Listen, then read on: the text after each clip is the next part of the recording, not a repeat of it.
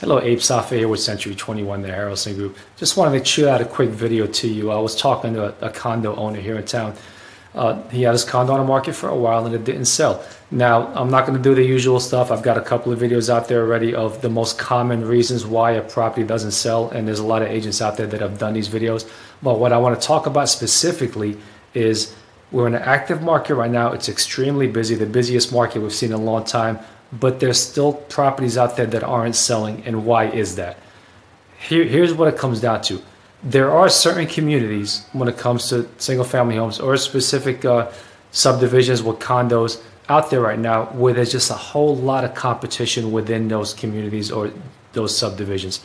A couple of condo communities here in town, they might be 25 or 30 different units on the market at one specific time. So even in an active market where we're seeing, 3, 4, 5 in a month go pending on the contract, when you've got 25 and 30 different units, it makes it a little bit challenging to, for sellers out there. And the reason is this: when you're in one of those subdivisions or communities, when there's that much competition, it ultimately comes down to two things. Of course, the usual stuff, price, condition, marketing, all of those play a factor. It is important to price it right. It is important to market the property. But when there's that much competition, it boils down to two things that have to be done. You either have to win the beauty contest or you have to win the price contest. What I mean by that is this. So with 25 units out there, if your unit is really that nice and stands out above the rest, then we're seeing buyers flock to those particular units and picking those out in advance. Assuming they're not ridiculously overpriced, assuming that the upgrades within that condo are comparable to what they should be based on price.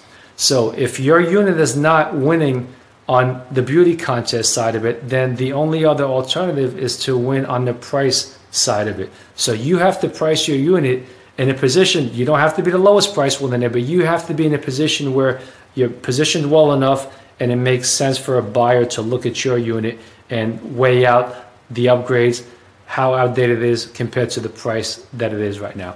So two things you've got to look at. Are you the best looking unit in there? Or are you the lowest price unit in there? And where do you fall within that spectrum?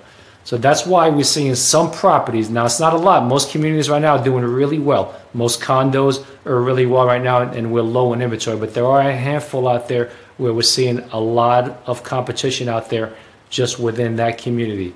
So if you have any questions, reach out to me. We'd love to look at yours specifically and let you know what's happening and what it would take to sell.